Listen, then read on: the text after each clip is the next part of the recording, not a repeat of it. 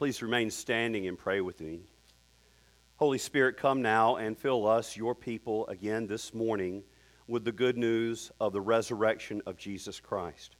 Lord, I pray that the preaching of the Word of God this morning would be used by you to kindle a greater trust and a greater reliance on our Lord, our risen Savior.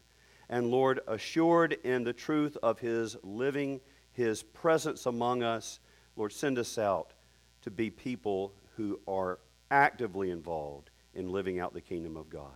And we ask it in Jesus' name. Amen. Amen. You may be seated. Well, some of you were at Easter Vigil last night. We're kind of wrapping up All Church All the Time week here at Christ Church. I've gone past the grumpy stage of being sleep deprived, and I'm thoroughly in the giddy stage of being sleep deprived.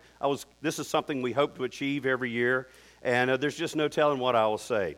So may the Lord have mercy on you as I preach this morning.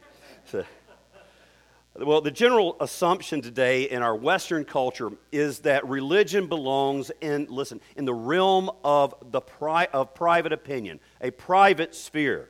We should do everything possible to build up walls as high as possible to keep religious claims from making any impact in the public square. Religion is not like math or physics or even like current events in the news. Religious claims at best can be true for you, but not for everyone. And at worst, in the words of the late Christopher Hitchens, religion poisons everything. And in our national context, this reference to religion specifically applies to the Christian faith. But friends, I want you to know that the resurrection of Jesus from the dead means that God is not satisfied to remain entombed in the realm of private belief or private opinion. The resurrection means that the gospel is public truth.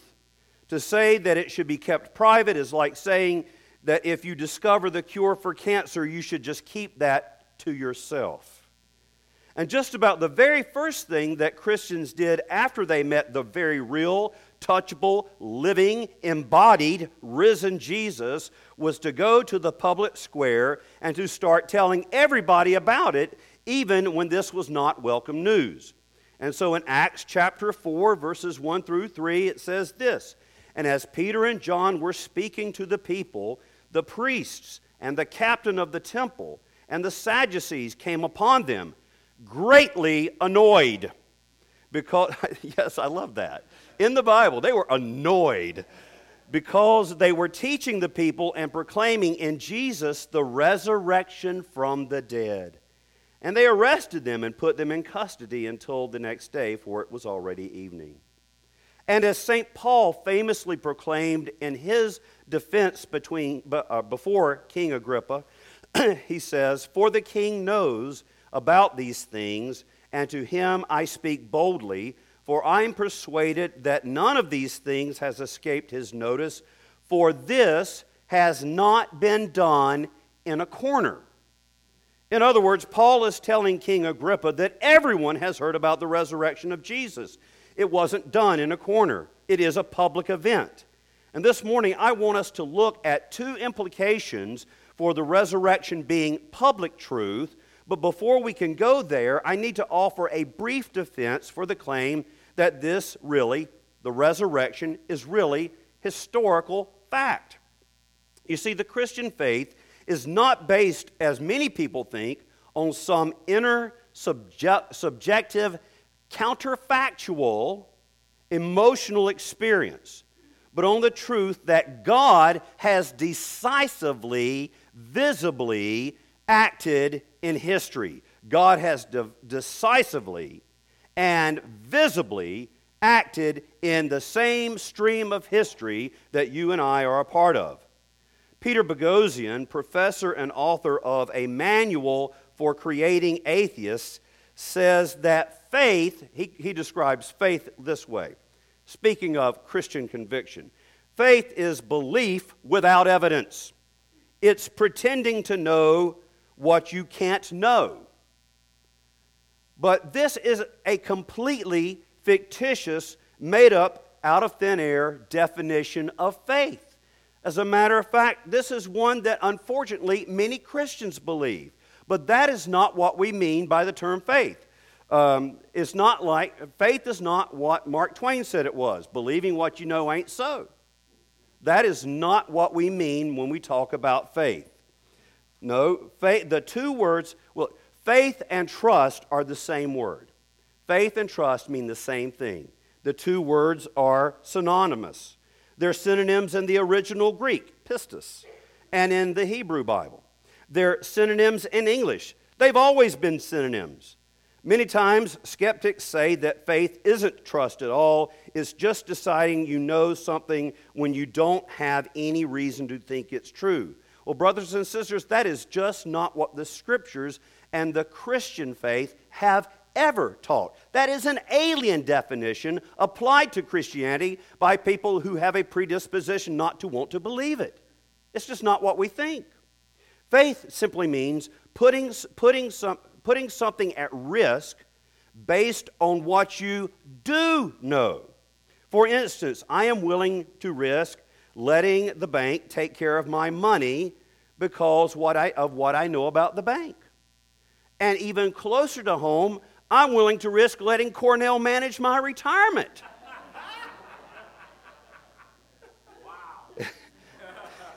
Because of what I know about Cornell. That's what we mean. Faith is being willing to risk something because you trust someone or something based on what you know about that person or that thing. Now, I don't have time to do an exhaustive scholarly defense of the truth of the resurrection. First of all, I don't think I can maintain a coherent stream of thought for that long this morning. And if you want that, perhaps the greatest biblical historian alive today, N.T. Wright, Tom Wright, has written a little tract, 740 pages long, that does just that. So there is plenty of evidence for dead Jesus becoming alive Jesus on the first Easter morning. And I encourage you to do your own research. It's out there. But here are just a few of the things that I find convincing, things that we know that make it worth risking believing that Jesus is alive. And I want to thank my research assistants for this part of the sermon, Tom Wright and Tim Keller. They helped me out a lot. If this sounds strangely familiar to you, it could be.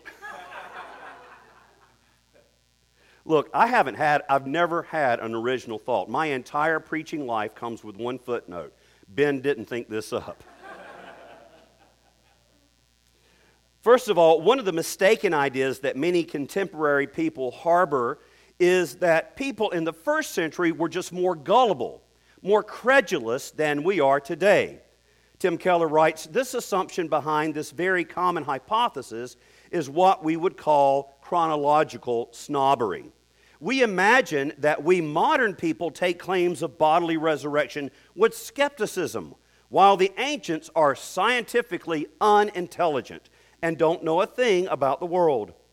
Let it then be a surprise to you that at the time, all dominant worldviews, talking about the first century, all dominant worldviews didn't believe in anything like a bodily resurrection. They may have believed in a spiritual resurrection after death, but not in the physical body being raised. So no, brothers and sisters, folks then were just as skeptical as they are today. The reality is that no one, and not a single one of Jesus' own disciples believed that he would rise from the dead. The very reason that the women are at the tomb in the reading we heard Father David read this morning was to embalm a dead Jesus. You don't take the embalming spices to slather over living Jesus. He wouldn't like it. I told you I don't know what I'm going to say. That being the case, it seems unlikely that these first disciples would have fabricated a story that they themselves were not even disposed to believe. Now, the second reason is that there were living witnesses who could refute or validate the resurrection at the time of the writing of the New Testament. Many people know that the Gospels are probably beginning to be written down, certainly in the case of Mark's Gospel, around 65 A.D., which would be about 30 years or so beyond the events of Jesus' death and resurrection, certainly within living memory of people who were witnesses of that event. But more than that, St. Paul's writings come even earlier than that. So St. Paul writes to the Corinthian church in a letter that we know as 1 Corinthians around the year 50 A.D.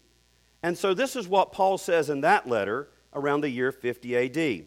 For I delivered to you as of first importance what I also received, that Christ died for our sins in accordance with the Scriptures, that he was buried, and that he was raised on the third day in accordance with the Scriptures, and that he appeared to Cephas, then to the 12, then he appeared to more than 500 brothers at one time, most of whom are still alive, though some have fallen asleep.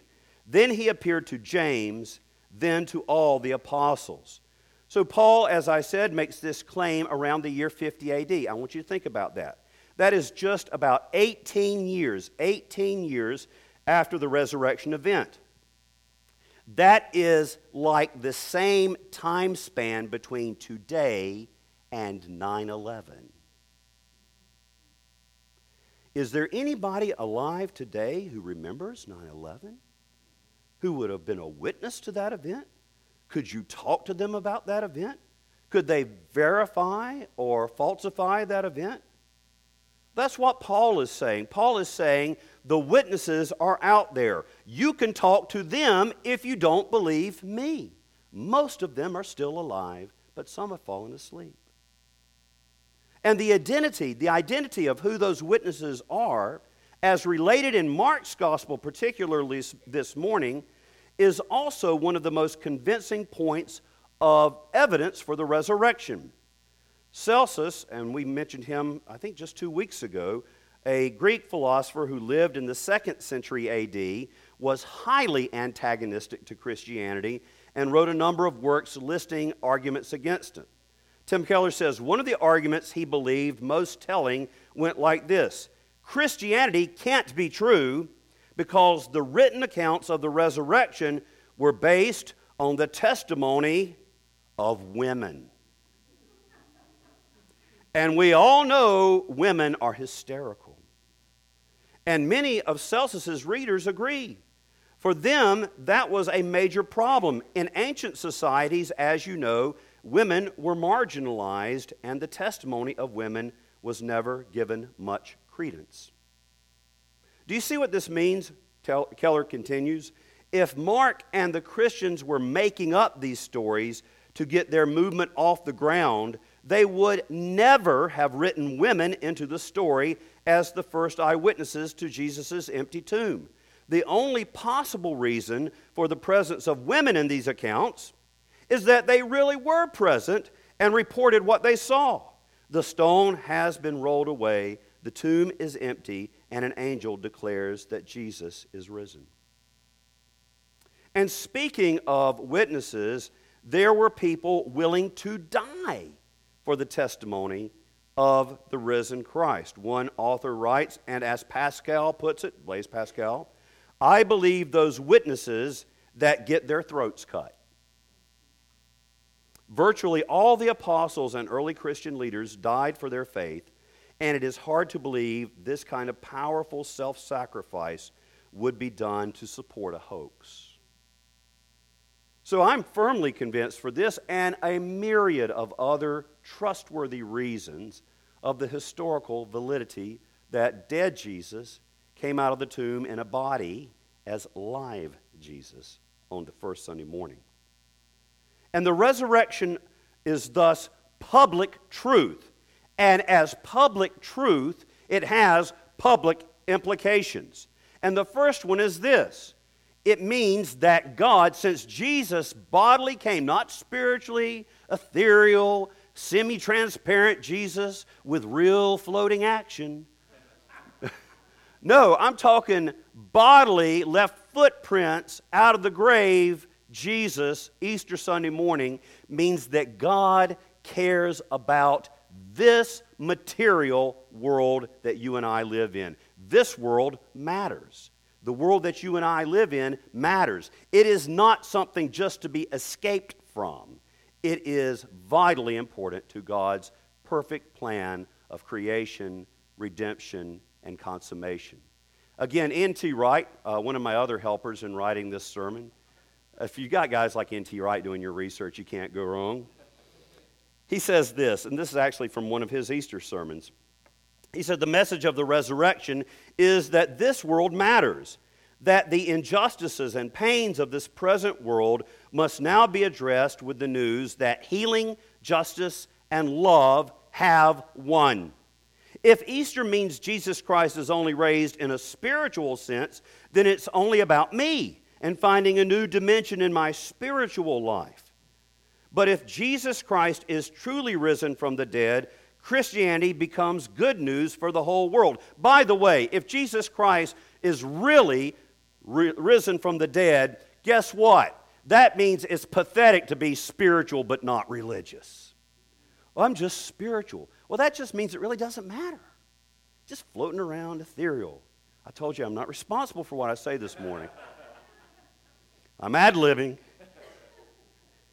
It's good news for the whole world, news which warms our hearts precisely because it isn't just about warming hearts. Easter means that in a world of injustice, violence, degradation, and that are endemic, God is not prepared to tolerate such things, and that we will work and plan with all the energy of God to implement the victory of Jesus over them all. Take away Easter, and Karl Marx was probably right to accuse Christianity of ignoring problems of the material world. Take away Easter, and Freud was probably right to say Christianity is wish fulfillment. Take it away, and Nietzsche probably was right to say Christianity was for wimps. See, as public truth, the resurrection means that believers are mandated. We have a mandate to bring the gospel into public discourse and to seek to see it influence our common life together as a society.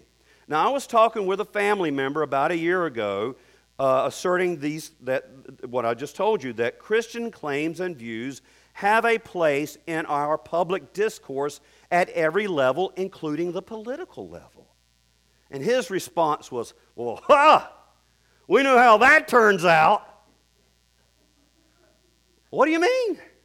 Well, you see, for him, in his mind, he was saying that Christianity, just like in the documentary, The Handmaid's Tale, is the short track to theocracy and abuse. That if Christianity enters the public square, the next thing you know, the Ayatollahs are going to be running the country. But we are not talking about theocracy. And to make that jump is just intellectually lazy at best, dishonest at worst. We're saying that what we are saying is that a God who has acted in history might have something to say about society. And we do know what happens when Christians do not bring their faith into the public square. I talked to my friend Art Going this week. Art Going he's a canon for our diocese. He's got a special job that he does in leadership development. Art was a theology student in Germany back in the late 1970s.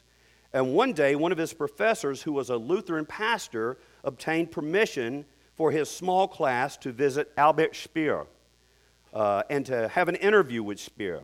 Now, for those of you who don't know, Speer was an architect, and during World War II, he was Reichsminister of Armaments and War Production for Nazi Germany. During his trial in Nuremberg in 1946, Speer testified, "I belonged to a circle which consisted of other artists and his personal staff. If Hitler had had any friends at all, I certainly would have been one of his close friends. If Hitler had had any friends at all, I was certainly one of his close friends. Speer served 20 years in prison for his involvement with the Third Reich. Well, during the interview with that theology class, most of the students talked with Speer about architecture. And towards the end of that time, Art got up his courage to ask this question. Herr Speer, I know that you studied theology in your early life. At any point, did you have a conversion experience? Well, the old German drew himself up and in a very stern and patrician manner declaimed, religion is a private matter. Well, brothers and sisters, I wonder if Speer and others, if they hadn't confined their faith to the private sector, how would that have affected Germany's descent into Nazism?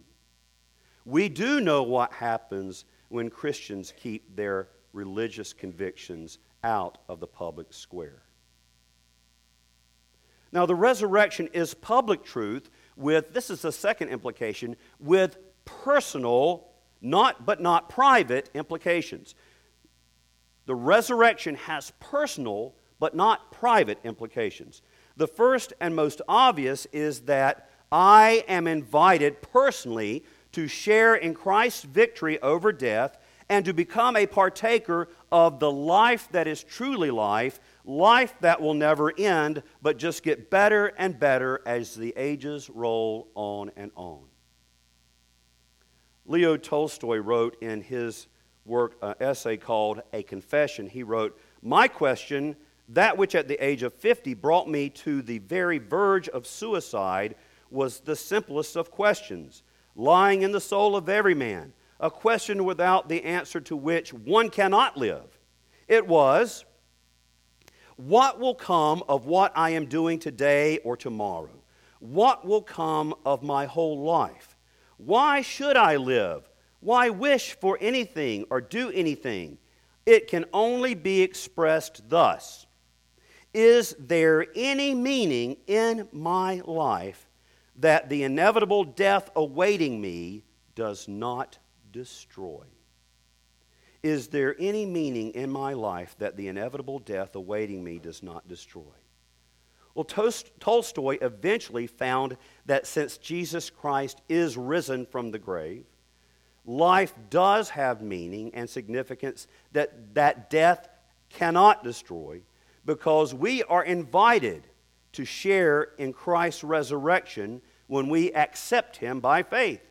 That means that now death does not annihilate all of what I have experienced in this life. In fact, all I'm doing is laying up treasure for heaven. The things that are godly continue to be a part of my existence in the kingdom that God is bringing in, the new heavens and the new earth. And the things that are wood, hay, and stubble, well, they're just burned up. But there's a lot that keeps going and going as the ages roll. And that means also, one personal implication is this. Listen. It means that the struggles that I have in this life are not the final word. The physical ailments I have, the disabilities I have, the besetting temptations to sin that I experience, my predilections to addiction, these struggles do not define my life. They do not have the final word, because Christ is victor and He brings life out of my death and one day brings me to perfection in His kingdom. And finally, the resurrection is a source of personal courage. I can face anything because Christ has taken the worst for me already. There is nothing that you and I can experience, no matter how traumatic it is, that can crush us if we rest in the resurrection of Christ. Ugandan Anglican Bishop Festo Kevin-Gary gave this account of an execution by firing squad of 3 men from his diocese. The year was 1973, and perhaps some of you remember it was the terrible times of the rule of Idi Amin, Dada Ume, in Uganda. February 10th began as a sad day, he says, for us in Kabale. People were commanded to come to the stadium and witness the execution. Death permeated the atmosphere. A silent crowd of about 3,000 was there to watch. I had permission from the authorities to speak to the men before they died, and 2 of my fellow ministers were with me. They brought the men in a truck and unloaded them. They were handcuffed and their feet were chained. The firing squad stood at attention. As we walked into the center of the stadium, I was wondering what to say. How do you give the gospel to doomed men who are probably seething with rage? We approached them from behind, and as they turned to look at us, what a sight! Their faces were all alight with an unmistakable glow and radiance. Before we could say anything, one of them burst out, "Bishop!" That's my only Ugandan accent for today. "Thank you for coming. I wanted to tell you, the day I was arrested in my prison cell, I asked the Lord Jesus to come into my heart. He came in and forgave me all my sins. Heaven is now open and there is nothing between me and my God. Please tell my wife and children that I am going to be with Jesus. Ask them to accept Him into their lives as I did." The other 2 men told similar stories, excitedly raising their hands, which rattled their handcuffs. I felt that what I needed to do was to talk to the soldiers, not to the condemned. So I translated what the men had said into a language the soldiers understood. The military men were standing there with guns cocked and bewilderment on their faces. They were so dumbfounded that they forgot to put the hoods over the men's faces.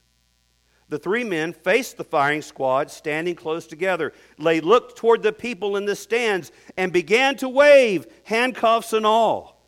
And the people waved back. Then the shots were fired and the 3 men were with Jesus. We stood in front of them, our own hearts throbbing with joy, mingled with tears. It was a day never to be forgotten. Though dead, the men spoke loudly to all of Kigezi district and beyond, so that there was an upsurge of life in Christ, which challenges death and defeats it. The next Sunday, I was preaching to a huge crowd in the hometown of one of the executed men. Again, the feel of death was over the congregation. But when I gave them the testimony of their man, how he died, there erupted a great song of praise to Jesus. Many turned to the Lord there. The personal implication is that we can face this world and all that it has to throw at us with unimaginable courage. That we can wave at the crowds as we stare our executioners in the face. Because Christ is risen, truly risen. So this is public truth. It is not done in a corner. It belongs in the public square. And brothers and sisters, go out from this day willing to live out the truth of Christ's risen life. Do not be intimidated into silence. We don't have the cure for cancer. We have the cure for everything. God is bringing a whole new heavens and earth to be. And the very first step in that is that He has turned death back on itself. Christ is risen from the grave, and we share that victory with Him. In the name of the Father, and of the Son, and of the Holy Spirit. Amen.